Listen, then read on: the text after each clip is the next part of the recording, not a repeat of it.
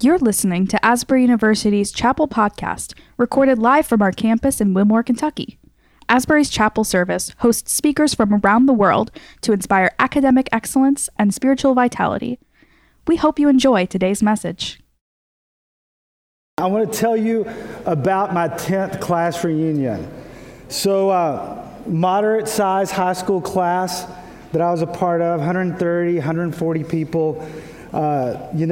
Size where you kind of knew everybody's name, but maybe didn't know everybody. There were 5 or 6 people that I had stayed really in touch with and spent plenty of time with. And there were lots of people I had not seen. And I had some serious change in my life because it was at the end of college, my senior year, that I became a Christian, radically altered my life. So I was in my second year of seminary. I was driving from Kentucky to Texas for this class reunion. Thanks. Please always shout for Texas. It encourages me after the Cowboys loss. So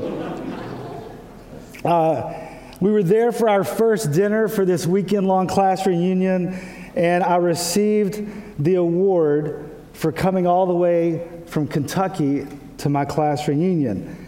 I promise this will never happen to you at an Asbury reunion. But the president of my high school class said Greg receives the award for coming the farthest and driving the farthest. And then these were his exact words next. Greg's going to seminary. I don't know about you, but that shocked the hell out of me. I'll never forget the response of Kirby in the middle of that reunion.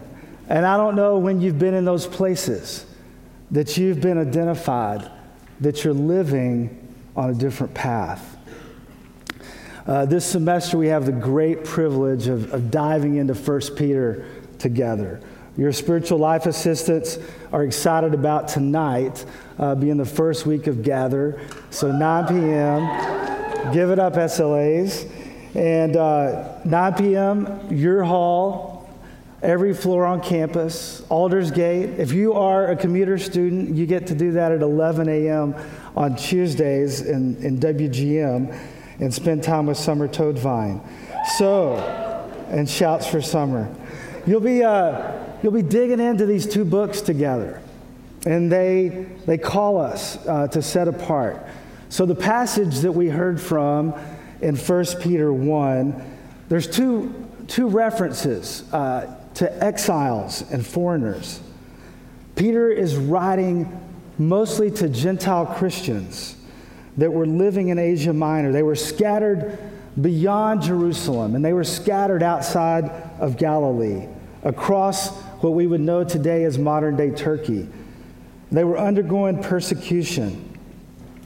The Greek word for exiles and foreigners in this book, you could translate that word as resident aliens. And it really described the Gentile Christian experience there in the first century. Scott McKnight paints their experience this way. They were disenfranchised workers laboring in the cracks of a network that largely excluded them. But they had found the meaning to their existence in Christian family that was unlike any other. Most of us in this room can't identify with this disenfranchised experience that marked first century Christians. Some of you in this room can identify. You have been on that journey because of where you were raised. However, there is a Christian idea that we often draw from and are attracted to in this call to be a resident alien. Christians all the time, we say this: we are living in this world, but not of this world.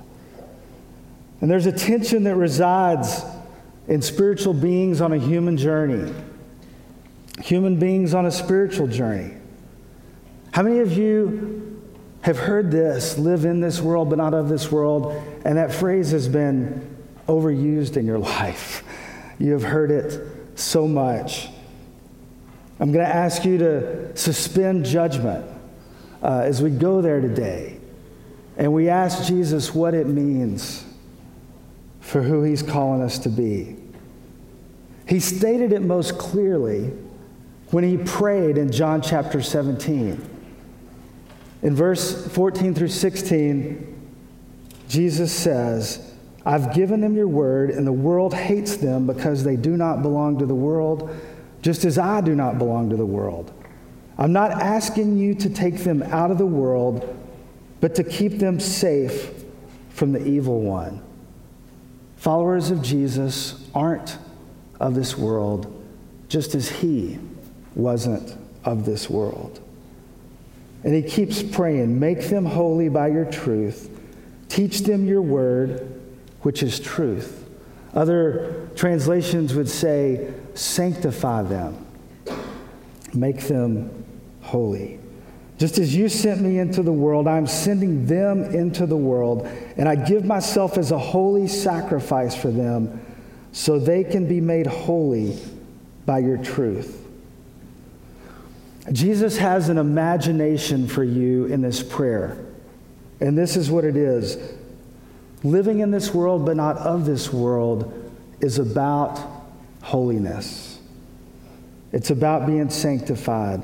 And he prays for you to not be taken out of this world. He prays rather that though you are not of this world, he sends you into it. And what if his sending you into it is for your sanctification? What if it is for your holiness? I believe that's how we could hear that prayer. 3 weeks ago, Dr. Brown launched us right here in our first chapel for the semester. And he described a concept that morning, binding and blinding, from the author Jonathan Haidt, who wrote The Righteous Mind. He said that binding is being groupish. It's when we form ourselves on these teams. We pursue victory and not truth, close our hearts and minds to opponents. And he said that teams bind us to the shortcomings of our groups. They blunt our moral sensibilities and they lower our ability to self-reflect. So what if our pursuit of living in this world but not of this world has to navigate binding and blinding on an internal level? Where we bind too strongly to living in this world, we're blinded to what it means to not live of this world. And the contra is also true, that when we are blinded in some distorted way to not living of this world, we could actually be blinded to living in this world, fully present, fully here. And so Dr. Brown's reference that morning was also to Lesslie Newbigin. And Newbigin provides the two core realities of where 1 Peter wants to take us, related to being resident aliens. That we're designed to be missiological, to be engaged in the world where we live, connected. And that we are never meant to be comfortable in Zion, which in another phrase you could translate to mean, don't be so heavenly that you're no earthly good. We're meant to be in relationships connected. I wrestle in living in this place. To live in this world but not of this world. 1 minute, it's comfortable being different. And the next minute is uncomfortable being different.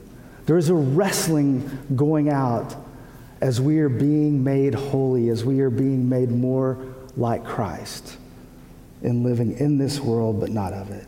And 1 Peter is loaded with characteristics of resident aliens. This book points us where Carolyn Moore was unpacking last week, living by a vision on earth from what we have seen in heaven. It's where we are being called. Scott McKnight writes that Peter was encouraging Christians who were socially disenfranchised to live steadfastly before God with faithfulness, holiness, and love for each other and for everyone around them. There's 3 words that show up frequently in this book, and they help us get our mind around the stuff that resident aliens are made of. The first one is the Greek word anastrophe. And it's a word that means way of life, how you conduct yourself, how you behave in everything you do. It's used 13 times in the New Testament, and 6 of those times are in this book. Resident aliens live life distinctly. But now you must be holy in everything you do. Anastrophe. Just as God who chose you is holy, remember that the Heavenly Father to whom you pray has no favorites. He will judge or reward you according to what you do. So you must live, anastrophe, in reverent fear of Him during your time here as temporary residents. When Carolyn Moore shared about her own story last week, she described a place early in life where she was a cultural Christian. Each of us are on a lifelong journey of dismantling attachments to cultural Christianity. What's the first phrase that comes to your mind when you hear cultural Christian? Somebody just throw some phrases out for me. I heard evangelical, I heard tradition. Is there 1 or 2 others to throw out? Not in a relationship. American. Somebody said American. These are the things that we are unpacking from that First Peter challenges us with. Some phrases that came to me last week from some of you as well that describe cultural Christianity. Going through the motions, like showing up for church on Easter and Christmas. It's lukewarm faith, trusting God when it's convenient. Cultural Christianity claims that involvement in Christian community makes a person a Christian. Cultural Christianity looks the part because of traditions or having Christian parents. You guys name these things. I heard a common theme in all of these. Cultural Christianity is belief that's detached from behavior. It's belief without commitment. I think it was said maybe that it's belief without relationship. And 1 Peter gives us a map that is a drastic contrast to cultural Christianity. Christians who lived like this in the first 3 centuries, they faced pandemics actually as well. And do you know what they did? They took care of sick people who were isolated. They buried people who couldn't afford a place to be buried. They cared for marginalized. As Jesus who called you is holy, so be holy as a way of life in all of your behavior. What happens when Christians live differently? Chapter 2, verse 12. Live, anastrophe, such good lives among the pagans, that they may see your good deeds and glorify God on the day that He visits us. how the resident aliens lived in the first century was a witness to non-believers.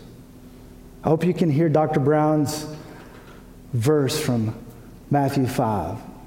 Let your light so shine before others that they may see your good deeds and give praise to God. In chapter 3, verses 15 to 17, it's one of my favorite verses in all of Scripture. But in your hearts, set apart Christ as Lord. Always be prepared to give an answer to everyone who asks you to give the reason for the hope that you have. But do this with gentleness and respect, keeping a clear conscience, so that those who speak maliciously against your good behavior, against your anastrophe, against your good behavior in Christ, they may be ashamed of their slander. That the behavior of the disenfranchised Christians made those who spoke against them retract their words. A way of life. It's what resident aliens are called to. Their habits were different. I really like this new word I've heard, habitus. They lived by a different habitus. It's a body-reflexive behavior. It's so built in you that it's just how you start to live. In a book called The Patient Ferment of the Early Church, Peter Kreider says that early Christians in the 1st and 2nd century, they grew in number not because they won arguments and not because they had the coolest church. They grew in number because their habitual behavior was rooted in such patience that the people around them saw them as distinct, and they were so intrigued that they were drawn. They were drawn to them. They were so cared for by what they would see them do in a pandemic that they were drawn to them. Sabbath pace made them move different. It's a pace we're being invited to this semester. A high school principal came and spoke to our campus ministry at Texas Tech about 15 years ago. And he gave everyone this framed quote that's still in my office. It's one that you may have heard before. Your life may be the only Bible that some people ever read.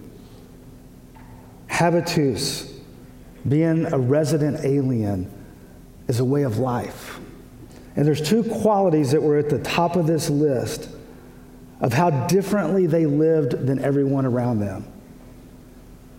The first chapter that we heard this morning from Madeline, verse 6, for a little while, you may have had to suffer grief of all kinds of trials. These have come for the proven genuineness of your faith. Resident aliens, they suffered for doing good. The Greek word is pascho, and it shows up 40 times in the New Testament, but 12 of those times are right here in this little book. And if you've lived the majority of your life in the U.S., which speaks for most of us, how do we handle suffering besides not good? The global pandemic, it has caused suffering around the world. The church itself has been impacted by the pandemic. Many people have been very sick. Hundreds of thousands of people have lost their life. Pastors have held funerals. But what has consumed more of our energy and more of our time? Sometimes, maybe often, it feels like complaining about how COVID has been handled or managed, or what your neighbor has done about COVID. And so if we listen to what Peter says about suffering, you'll be certain that when we spend our time complaining about the pandemic, we're part of a church that's in need of a divine reset. How we respond in suffering and grief is ultimately meant to do one thing: to bring praise and honor to Jesus as followers that live for his praise. It's in 1 Peter 2, verses 20 to 21. But how is it to your credit if you receive a beating for doing wrong and endure it? But if you suffer, if you pasco for doing good and you endure it, this is commendable before God. To this you were called, because Christ suffered for you, leaving you an example that you should follow in his steps. For the majority of us in this room raised in the U.S., periodically, either we've used it or we've heard someone else use the phrase, suffered for my faith.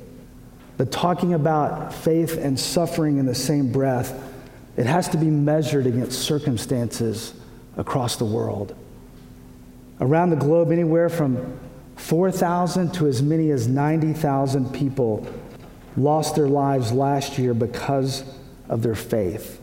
The measurements are really different because of how hard it is to qualify someone being martyred. Every day, 12 churches or Christian buildings are attacked somewhere in the world. 12 Christians are unjustly arrested or imprisoned, and another 5 are abducted every day.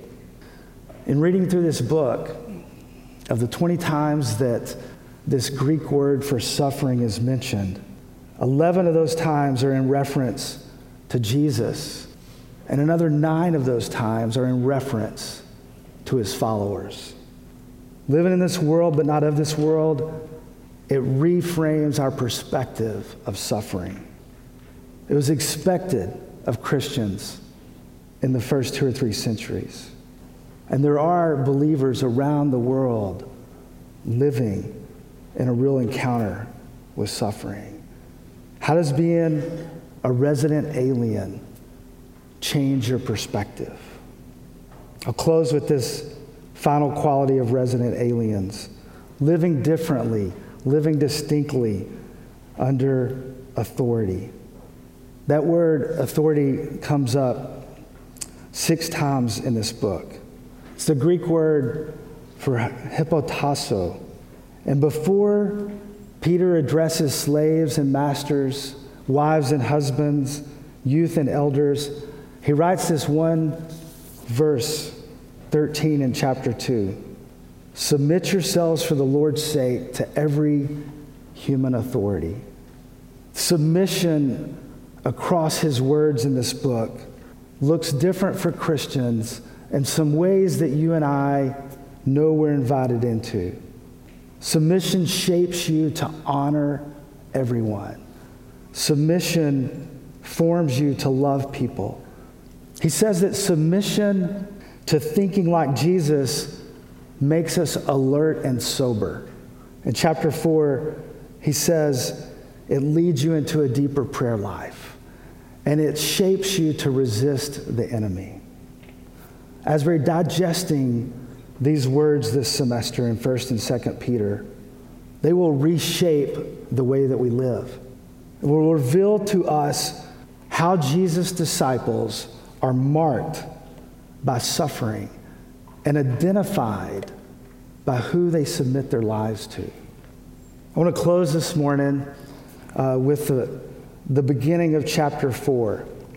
It's the foundation of where any resident alien roots their life. Verses 1 and 2. So then, since Christ suffered physical pain, you must arm yourselves with the same attitude that he had, and be ready for suffering also. For if you have suffered physically for Christ, you're finished with sin. You won't spend the rest of your lives chasing your own desires, but you'll be anxious to do the will of God. You will be ready to do the will of God. You will be shaped by a habitus of living the will of God, living in submission to Jesus. identifying with his suffering. This is the different life. It's the life that is set apart, the life that we're made to embrace.